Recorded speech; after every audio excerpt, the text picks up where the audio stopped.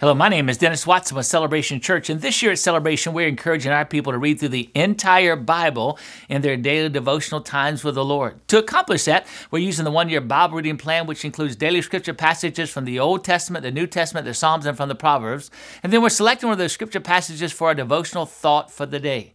Today's devotional thought is based on Proverbs 17:1, which says, "A dry crust eaten in peace is better than a great feast with strife."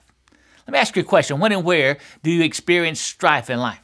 Everyone experiences strife at some time or another in their lives. We experience strife in relationships, in our vocations, in our finances, strife with the devil and his demons, and sometimes even strife with the Lord.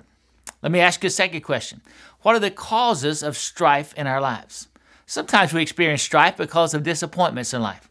Disappointment almost always leads to strife because someone eventually has to express to others the disappointment that they've experienced with them. Another cause of strife is deception. When we lie to others or others lie to us, it always creates strife in a relationship.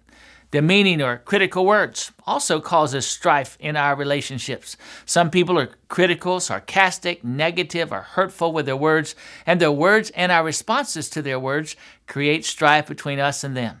Pride's another cause of strife in life. Proverbs 13:10 reads, "Pride leads to arguments." Everybody can give a testimony about that. Selfishness is another cause of strife in life, as are malicious words or actions. Fear and worry create strife in relationships. People often express their fears and worries in unhealthy ways, which leads to strife. Jealousy and envy are causes of strife, as are insecurity and a sense of inadequacy.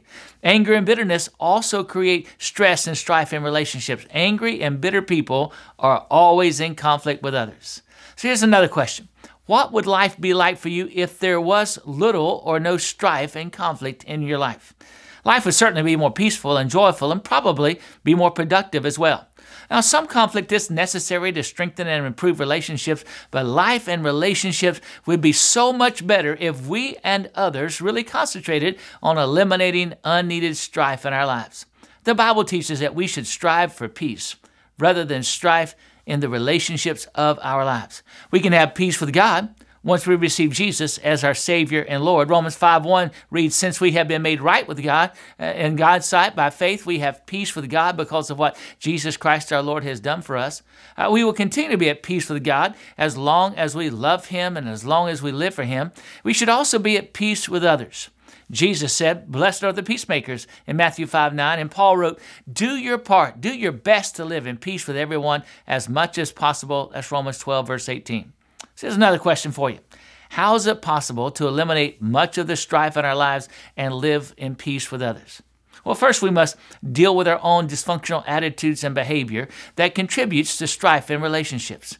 Do you struggle with anger, bitterness, covetousness, a critical spirit, a demeaning attitude, envy, fear, frustration, greed, hatred, hurt, insecurity, jealousy, malice, pride, rebelliousness, ungodliness, ungodly thoughts, selfishness, unforgiveness, worry, or any other such negative emotions or ungodly desires? If you do, you must be willing to recognize them, repent of them thoroughly, and release such attitudes and ambitions to the Holy Spirit. When we are willing to address our own dysfunctions and sins, the Lord will cleanse us and deliver us, and then position us to have peace-filled rather than strife-filled relationships in our lives.